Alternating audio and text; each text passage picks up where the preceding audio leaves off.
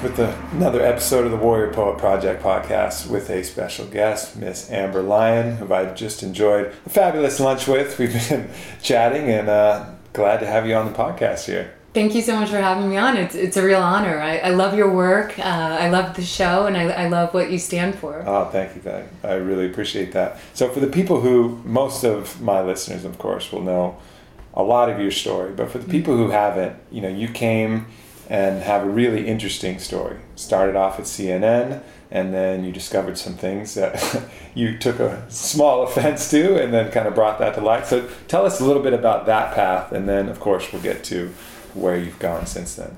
Yeah, I mean, my life has been turned right side up in a nutshell, pretty dramatically over the past year. But I think my path to awakening really was working for CNN. I'd come in there with values of using journalism to change the world and improve the country. And from the inside, I discovered that they weren't ethically performing journalism. One of my documentaries was censored, and I believe that's because the government that we were exposing with this documentary was also paying the network to run positive programming about this government, which is the opposite of investigative journalism. And so that was a really big upset for me. And so I think a lot of people that know my work know that I was very public about that. Yeah. Because I felt like the public needed to know. Of course. I mean, it was shocking to hear for a lot of us. You have this impression that media is getting manipulated, but then to actually know that a government was paying one of what seemed to be one of the most respected news organizations out there for putting out a spin on a story or changing the way things go. It's pretty surprising, pretty shocking. And it wasn't just the government of Bahrain, which was the government we were exposing. It was several governments, pro-U.S. governments were paying the network to create these documentaries that really made the countries and the leaders look like they were reformers and they were respecting human rights, which was the stark opposite of what we were actually experiencing on the ground in Bahrain.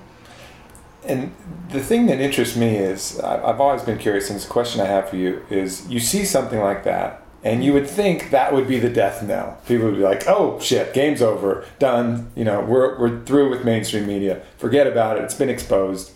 Or something even like watching Blackfish, like the documentary about SeaWorld. I watched that, I'm like, SeaWorld's done, it's over, it's game over. But then, nonetheless, there's still people tuning in, showing up and watching CNN. There's still people going to SeaWorld and is it kind of frustrating or interesting? What are your thoughts about how people can kind of just say, meh, okay, and then still kind of carry on when these things are exposed like that? I think for some people, it's just comfort level. They don't want to have to face the reality of things that are happening in this country, that we may have falsely been led into wars. It's just too much negative tension. It causes them too much anxiety. So I think they don't want to hear that message. They don't want to hear the message that, oh my goodness, since I was young, maybe for the past 30 years, I've been misled by this mainstream news, and I've really fallen for it.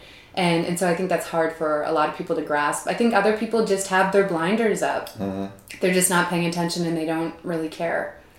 Yeah, I mean, there's, someone once told me that people move from inspiration and desperation. And if you're somewhere in the middle of both of those, you're really not going to take action. And I think, you see a combination of both of those in different movements. But I think for Americans, generally, we're a bit too comfortable. Things are okay. We're not desperate, and not enough people have that fire of inspiration to really go out there and make dramatic change. But I think there are some encouraging signs, awareness slowly spreading. But it's always interesting to me how, something like this can happen that you think would just change the landscape overnight, and then it just kind of moves on.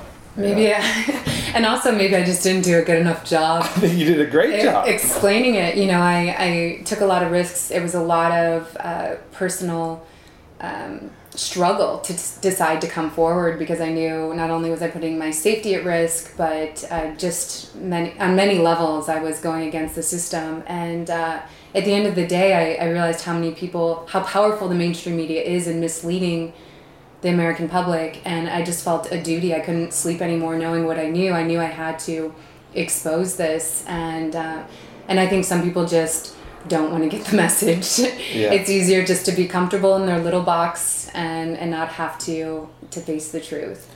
And speaking of which, that's another part of the resistance from people, I think, against psychedelics, because that is going to expose a truth that you can't ignore, that may cause you to have to make a shift. It seems like that's generally a theme where people get comfortable in their ways, and this fear of change can prevent them from doing what's in their best interest and globally in the best interest of the planet. But so going into that, you did an amazing job exposing kind of what's going on in the landscape, and then decided to go down to the jungle. Tell us about that. Like, what made you decide to go drink this crazy psychedelic brew out in the rainforest? I'd spent 10 years covering violence and conflict and seeing the worst of humanity, the worst side. It was just almost like 10 years of my life were just under this dark cloud as a journalist. I was just always attracted to really shining light on the dark and really focusing on the underbelly of society and murders and violence and fighting. And I think I had just absorbed so much of that dark energy over the years, because as a journalist, in order to do my job, I felt like I really needed to kind of not become the story per se, but really absorb the pain of people I was interviewing to understand the story. Mm-hmm. And I just hit a point where my stress level got so high that I wasn't sleeping.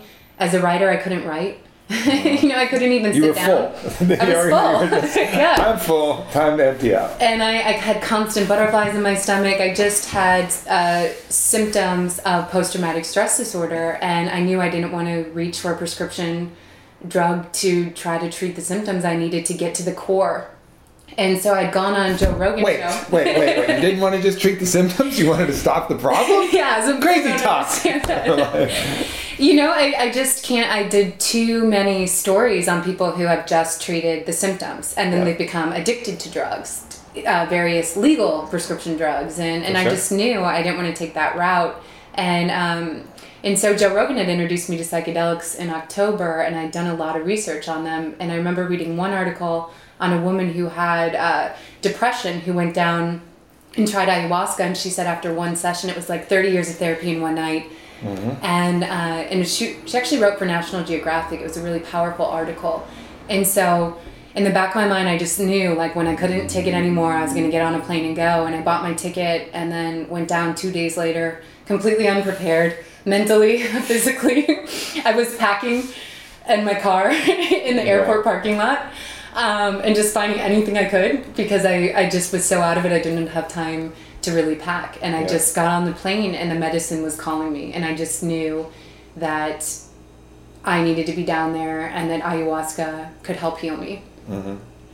And so that's an incredibly bold step, and I think it came from so many people are locked in this, just accept the main story. Even people who I have direct contact with who are on tons of prescription medications, they can't break that fear of not doing what their doctor says. It's like they get these fears deep inside, and then it's just one prescription leads to these side effects that they take another prescription for, and it's this vicious circle that puts a lot of money in the till, but eventually erodes the sanctity of their own consciousness and self and health.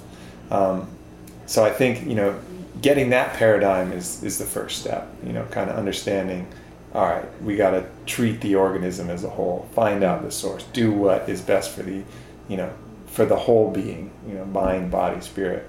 And then taking the leap to drink this rich, murky mud brew from the jungle. That's another leap. But, obviously you found that you've heard a story about someone that was successful in doing that. And I think those stories are so prevalent now. That's another piece of the puzzle that's kind of coming together. You don't have to go far.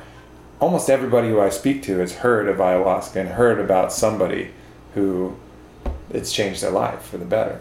So I think we're starting to get that. So, that's kind of brought you to there. And then you became one of the ones that actually did it. So tell us about, that first session, how you were feeling as you went through, because a lot of the people here, even listening to my podcast, have yet to take that kind of plunge. And I think for me, and maybe even for you now, really remembering back to that first session, is interesting, because now we've been there so many times. It's easy to forget the nerves and forget the courage that it took to grab that first cup. I can never forget that.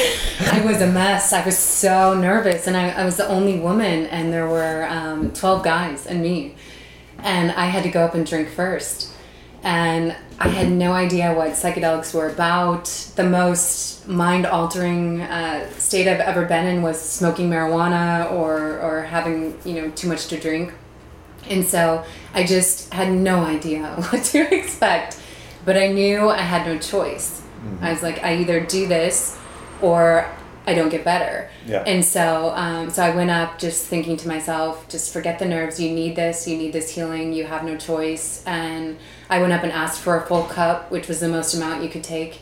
And I remember looking around the circle at all the guys, and they're like, darn, like, if she takes a full cup, now we have to all take one too. So he actually let you ask for how much you were going to get? Mm-hmm. Interesting. Yeah, he let us.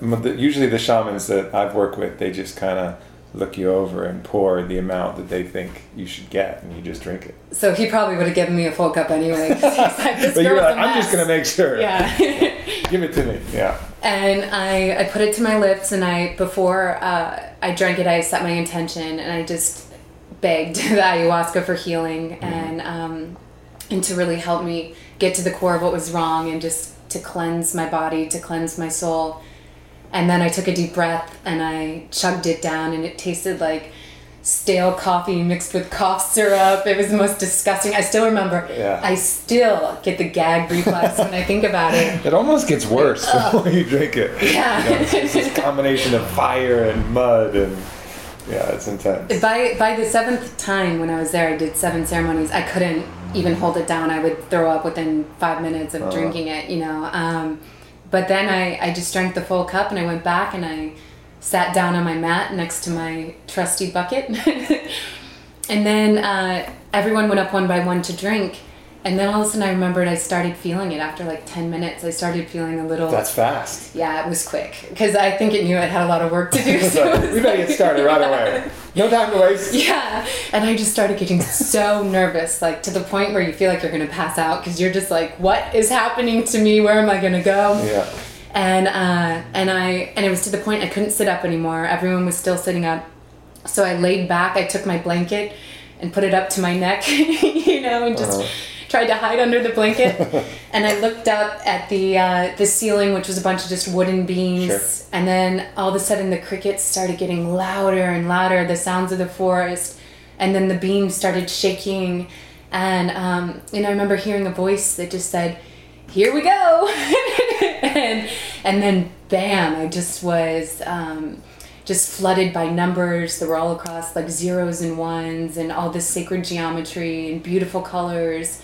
And I flew down a timeline of my life, and I saw photos of myself pop up at each age. It was like the medicine was trying to get to know me. Mm-hmm. And then it ended on a photo of me being born, and then a photo of my parents when they were young conceiving me. And then after that, I went through just various like really stressful points of my life, and had memories come up that I'd forgotten about, and just reprocessed them. Mm-hmm. And then I was... at one point I was met by this like fairy-like being who just was right in front of my face, and I remember not just feeling a sense of calm, and then I felt that being like just slowly sucking things out of me, and one by one these dark energies started coming out of my body in the shapes of people who I'd interviewed over the years, like in the shapes of their faces, who I guess I'd been absorbing all this dark energy and pain from them, and it just started coming out one by one by one. And then I woke up the next morning feeling just like a new person. Yeah, and I was so profoundly changed, and just so my mind was so blown that I knew right then, the minute I was like sober and woken up, that this is what I wanted to focus on the rest of my life, because I was like, there's nothing that can compare with this. Yeah. There's no amount of therapy that I could be given. I could sit in a therapist's office for spend thousands and thousands of dollars for years, and they would never be able to heal me like or the ayahuasca did. Yeah. You never know. It's a crapshoot with the therapist almost half the time. That's a really powerful story, and I think I've never had I've had a lot of experiences of things pulling dark energy out, but never another kind of actual human-esque figure that's been able to do that. And that must have been incredibly powerful. I had it as like a flotilla of snakes and feathers, and this thing kind of stopped over me and started sucking all of this black energy out. And then this other ship came in and started pouring different light inside my body as well. And I've had a lot of those type of experiences, but the actual seeing the pictures come out must have been incredibly intense. Yeah, and it was because at this point I didn't really know what was wrong with me, because I was just so anxious. I just had thought maybe it was this one incident or this one close call I'd had in my career. I didn't realize it was a culmination of everything, because I couldn't remember specific events of my life because they'd been kind of repressed in my subconscious because I'd had so much trauma. And so for that actual movement of the being sucking these spirits out of me really showed me that that's what I needed to do to heal. And it showed me that I had been absorbing this pain because I didn't even know I was doing that. And then at one point during the ceremony too, the ayahuasca wrote on this brick wall like anxiety really, really big. Just like, listen girl, this is what's wrong with you. We've diagnosed, you know. And in case you were wondering, this is what's wrong. Because I still didn't even really know what was wrong, because you're in that state, you just can't, you need a diagnosis. And I guess the ayahuasca knew that. So it was like clearly saying, honey, this is what's wrong with you. Yeah. And then I just felt it almost fizzing in my brain, like a fizzing sensation, as if you poured like some kind of soda water all over your brain, and just that's the best. That's when you know you're gonna have a really good session. Yeah. It doesn't happen every time. That kind of, almost feel like it's like your brain gets peeled back. Yeah. Like someone just peeled back the layer of your brain, and it's tickling from the oxygen that it's feeling or something like that. It was incredible, and it was like the medicine was telling me, like, we're getting in here, and don't worry, we're going to just kind of restructure a little bit here and a little bit here, and try to rebalance your brain chemically.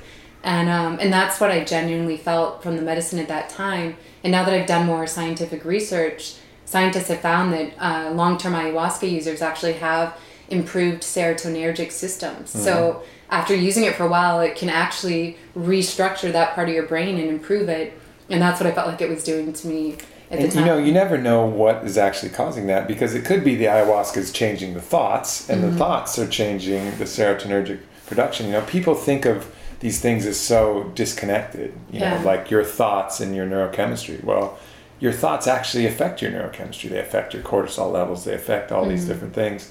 So, whether it's the ayahuasca affecting the actual neurochemistry or the ayahuasca affecting the thoughts, which then affects the neurochemistry, either way, I think the correlation is, going to be undeniable. And so many people are carrying around such trauma, and like I was doing, and you're just holding it in your body. And of course, that's going to manifest itself as negative thoughts or serotonin problems or weird pains around your body. I mean, we all need to really purge that trauma. And unfortunately, psychedelics have just been taken out of our society, so we have very few ways to do it. So I think it's manifesting in the form of anxiety, especially depression. I mean, we're seeing ridiculous rates of depression in Western society, and everything in society is pushing us farther away from that natural balance. Yeah. I mean, it's all of the way that our attention is being drawn to a million different things at once, getting farther away from nature. I mean, I always thought that if you lived a life where you were barefoot on the earth, kind of cruising around, making arrowheads, hunting, and maybe you wouldn't need ayahuasca at that point. Maybe it'd be a good experience. But if you're living the lives that we live, always on the time, on the go, dealing with tons of different people with different energies, dealing with all the technological advancements that we have that are great, but you have no way to really re-ground yourself, and you can't do it by a long expanse of time just being grounded. I think psychedelics are that way back. That's the tool that the earth has provided to help us get back in balance. Yeah, I agree. I think Mother Nature is fighting back one ayahuasca drinker at a time. Yeah, for sure. Just changing our negative epigenetics, removing trauma from the entire population. Just one person had to try and to try to really heal all of this illness.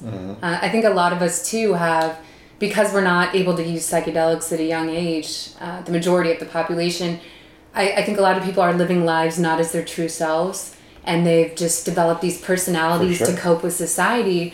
And so ultimately, if you're not living your true life and your true self, and you're stuck into some 9-to-5 job that you hate, where you're looking at the clock all day long, and really just living, kind of just getting by day, not following your passions, then of course that's going to make you also have illness and carry trauma.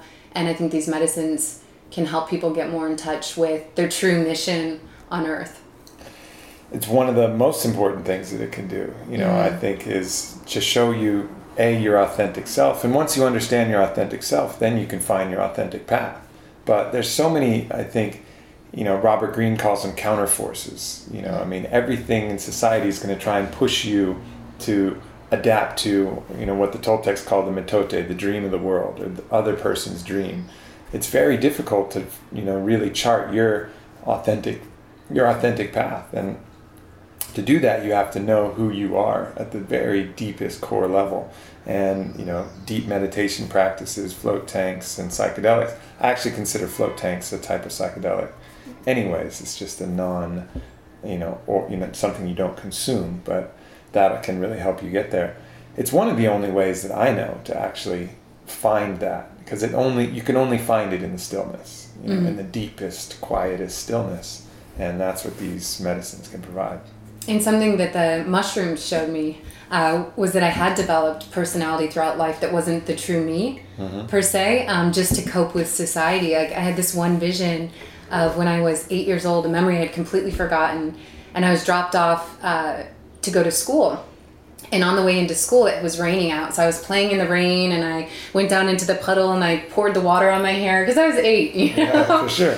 And then when I got into class, I remember through the mushrooms, it showed me this memory of like the teachers yelling at me. They brought me to the nurse's office and were like checking me for the fever and, rinsing all the dirt off. How dare you put the water from the earth on your body, And so crazy. Aubrey, it was crazy because I never played in a puddle again after that. And it was so profound. I realized how many times throughout, because I'd always get in trouble in school. I'd always get my name written on the board. Anytime I tried to be the real me, which was very talkative and friendly, I'd get yelled at. And so I had to actually kind of close off my real personality and become this more stoic being that I really wasn't. And that had caused me a lot of anxiety because I wasn't living to be my true self. And so that's another really profound insight I had while on psychedelics that I think a lot of people would have as well. There's been kind of a turning away in general from humanity against Mother Nature almost, which is kind of really odd. It's like this, not only are we destroying it with our environmental practices, but this almost innate fear of the natural aspects of it. It's funny hearing that story, of course, it's so wild to think that this water pours from the sky, and if a kid comes and plays with it, it's going to cause a problem. Like, do you think if that caused problems that humans would exist? I know. If the water from the sky was dangerous when it collected in pools. I was pretty much told nature was dirty, but the pizza and taco salads they were feeding in the cafeteria were okay. Eat some more fluoride pills, kid. That'll help your teeth, but don't play in the puddles. Stay away from that. And it's just so sad because so many people have just been misdirected, and we have lost our touch with nature for sure. I don't know if you're familiar with, and I think these are necessary. Some people have written me and said they are necessary in Canada and other places where it's cold, but they have these mats where you like connect a wire. Earthing mats. And I just thought that was so profound. It's like, wow, we've really, not to say there's anything wrong with them. Like, I think they truly are powerful, but we've so lost our connection with the earth that, in order for people to have more of a connection, they have to buy mats. Or some people will go for months without their feet actually touching the grass. It's just really, we've just completely had this, we've turned nature into concrete jungles, and we're separated by, the rubber on our shoes from even touching the ground. And I think we really need to go back and connect with that energy, because within that energy, we also find the insights for healing. I think that's one of the reasons why people like the beach so much and don't even realize it. Because finally, for once, they take their damn shoes off. And not because they want to, just because the sand's going to get in there. So it's like the one thing that can get them to actually lay on the earth, get reconnected with that energy. Obviously, the water and the waves have a, kind of a power to it as well. But you don't meet people who, if you meet someone, it's like, yeah, I fucking hate the beach. just go the other way. Just get out of there. That's that like person, someone that hates dogs. I always go the other way. Like, you don't want any parts of that human. They need to go directly nonstop to Iquitos and figure some shit out. If you hate the beach. But I think that's one of the things that's happening that people don't even recognize. And one of the reasons why I like to stay out here in Southern California is, head straight out to the water, take a long walk on the beach, and that's medicine in itself. So much of these things that are handled by pills and different things could be handled by such simple things. A long walk on the beach, some good, healthy, earth-grown, nutrient-based food, and I bet a lot of the stuff that people are suffering from would start to ease. And then, of course, there's the truly powerful medicines for the deeper illnesses that you have to deal with. Yeah, for sure. And I think more than anything, psychedelics have they've turned my life right side up, and they've also made me believe in the power of nature to have something to cure every one of our ailments. And that growing up in the Midwest, I was fed a ton of propaganda about psychedelics, how MDMA eats holes in your brain and shrooms will cause you to go crazy. Everybody on Earth read that study about that got proliferated, and it wasn't even MDMA; it was methamphetamines in the study. And then they retracted 5 years later. Oh, sorry, that study was on methamphetamines. And Oprah too. She aired that. She showed a diagram of a brain where it looked like the MDMA had cut holes inside the brain like Swiss cheese, and I still remember my grandma taping that, bringing it over to my house and making me and my sister sit down and watch it. And it turned out that was just mapping cerebral blood flow. So it had nothing to do with holes in the brain, and the MDMA wasn't proving to be neurotoxic. Yeah. But Oprah never went back and corrected that. Yeah. And the damage had been done. By then, the whole country thought all psychedelics were going to, kill you. Do you think when you look at how, psychedelics have been, made illegal and all these things, do you see this kind of nefarious, sinister conspiracy to make these illegal, or do you think it's just people's innate fears of these things for themselves that are playing out on a larger scale? I mean, it's hard to know for sure, but what's your kind of general inclination and thought on it? I think psychedelics scare those in power because they tend to lead to detribalization, which is the dissolving of borders. Eventually you start to realize that you're not black, you're not white, you're not Asian, you're just human. You're not American, you're not, African, you're just a human. And so you start to dissolve all these false borders that have been put up to make you fear your neighbors or make you just not feel connected. So I think that, and then also, I think there's a little bit of the prescription drug industry, because where they're scared of marijuana and they fought back against marijuana, they're terrified of psychedelics. Because even marijuana tends to kind of just be a way to placate symptoms, but not really cure what's wrong. Whereas psychedelics tend to really get to the root of whatever's wrong. Yeah, marijuana replaces a few things, but psychedelics replace a lot of things. Yeah. And it's billions of dollars that the industry stands to lose because they can't patent these natural substances. And so I think there's a little bit of that play. I think when these studies came out, when they were doing really active studies on psilocybin, on LSD for alcoholism, they had 45% success rate. AA, there was a study shown that they don't even have a study that actually can reliably show how successful AA is. And then LSD had 45% cure rate. So all of these studies had come out in the 60s and the 70s really showing that, whoa, if we put psychedelics out there, they're going to cure all of these illnesses that we're just treating with pills. And so I think that was in the mix as well. And then, and I think above all, too, you're hitting the nail on the head that people are just scared to go there. And they don't even want that temptation because there's a lot of egos out there. We've been taken over by egos, and therefore is making people go insane. And, I think the core root of all of the problems happening on Earth, especially when it comes to environmental destruction, is just this madness. And I think psychedelics can really get in there and cure this madness. I see them as potentially being one of the main salvations for humanity.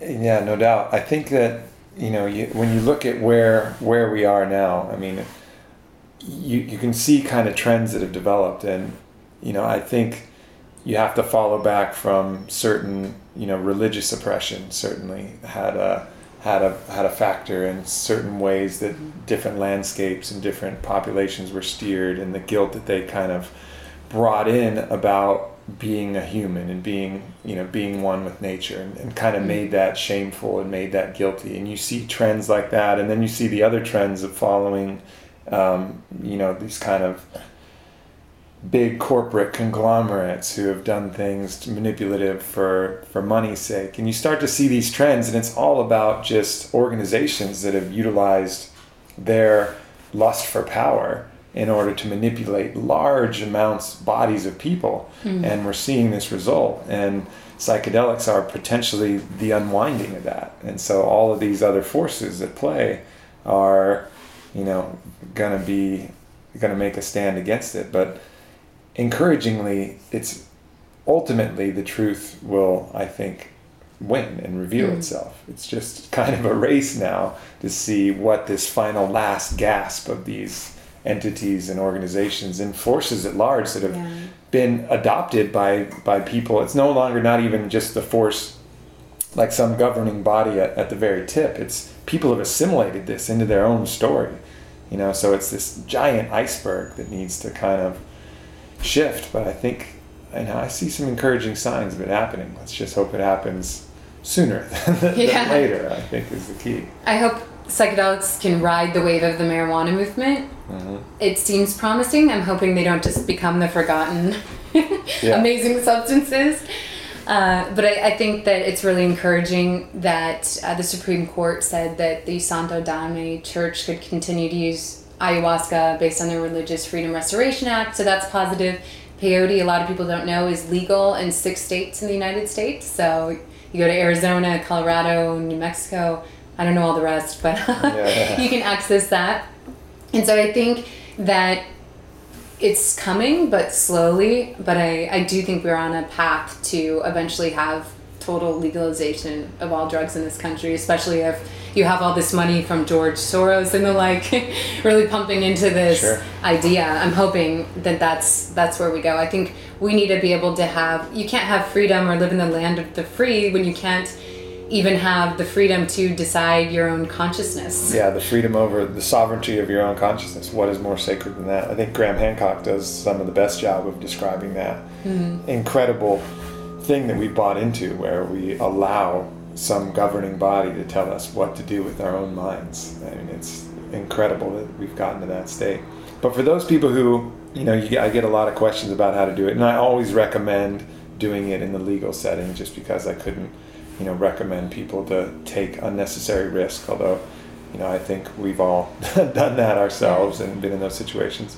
But you were telling a story of a legal way to do mushrooms. It sounded like a little mini paradise out in Indonesia. So tell us about this place in Indonesia where if someone wanted to get a really beautiful, relaxing, and eye-opening experience, they could go. Yeah, there's this little island called Gili Island, and there they have mushrooms. It's nicknamed Mushroom Island, and so it's always a good sign when you're going to an island named Mushroom Island. And everywhere you go around there, there's just plentiful mushrooms. You can order them on a pizza and a shake, and technically, the laws are ambiguous. It's just not really enforced.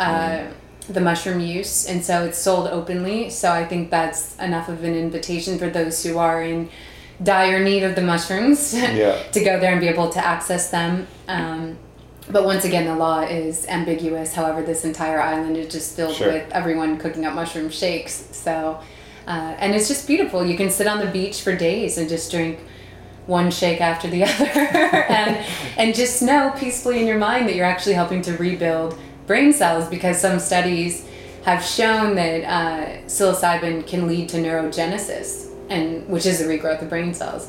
So you can just be there happily tripping and regrowing brain cells and enjoying life and re-energizing your soul. Yeah, that's awesome. And it's so funny to, everybody's been told the lie that doing drugs is going to kill brain cells, and it's actually literally, when you look at the science, doing the exact opposite.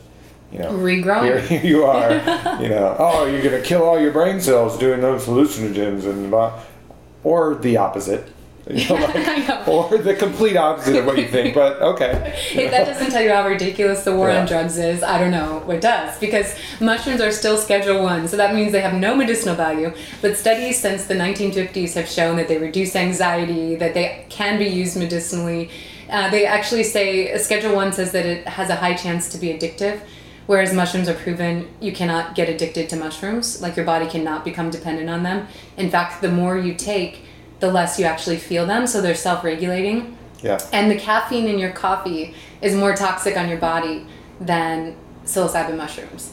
So it's just so backwards. And after you start to do the research, all you have to do is Google psilocybin, anxiety, depression, addiction, and you'll see all these amazing studies that have shown how healing these substances are. But once again, I think that's why the industry fears them, is because they get to the core, and instead of just putting a Band-Aid on a bullet wound, they actually pull out that trauma and cure you, so you don't need mushrooms anymore, which is how a medicine should behave. I would really like someone to put the credible argument that iboga has a high chance for recreational use and addiction. Yeah. Like, really? All right, you're going to go through 24 hours of pure hell where you feel like you're in a high voltage shed and you're puking, and sometimes a 1,000-pound pancake is on you, but your mind is going to be incredibly lucid and clear. And you're going to tell me that has a high chance for addiction? Really? Okay. Yeah, I mean, that's just... Lots of people are going to just be signing up for that 24 hours of hell, and it's such madness. It's just all about control, too. And, I saw something really interesting the other day. I mean, we are completely distorted when it comes to rehabilitation and rehab, and a lot of rehabs have maybe 3% success rate, especially when kicking heroin, whereas ibogaine, I think it's somewhere around 90%. Yeah. It's really unbelievable, and that was the center that I went to. They had, internally in their records, over a 90% success rate. Wow. And there's other duplicates of that you can find in different clinics in Mexico, different clinics everywhere. It's somewhere in that 90% range, and then without it, very low. 20s, 30s, if they're lucky. It's unbelievable to know how many people are suffering. I think it's criminal not to offer these to and then even in those people who are cured of their heroin addiction, in that 20-30%, then they're addicted to Suboxone and methadone and these other things, which are also highly toxic and highly addictive. Yeah. So you're just trading one for the other. That was one of my last stories at CNN, was on babies actually being born addicted to prescription painkillers because their mothers are addicted, and their mothers can't quit because the baby might die in utero from withdrawal.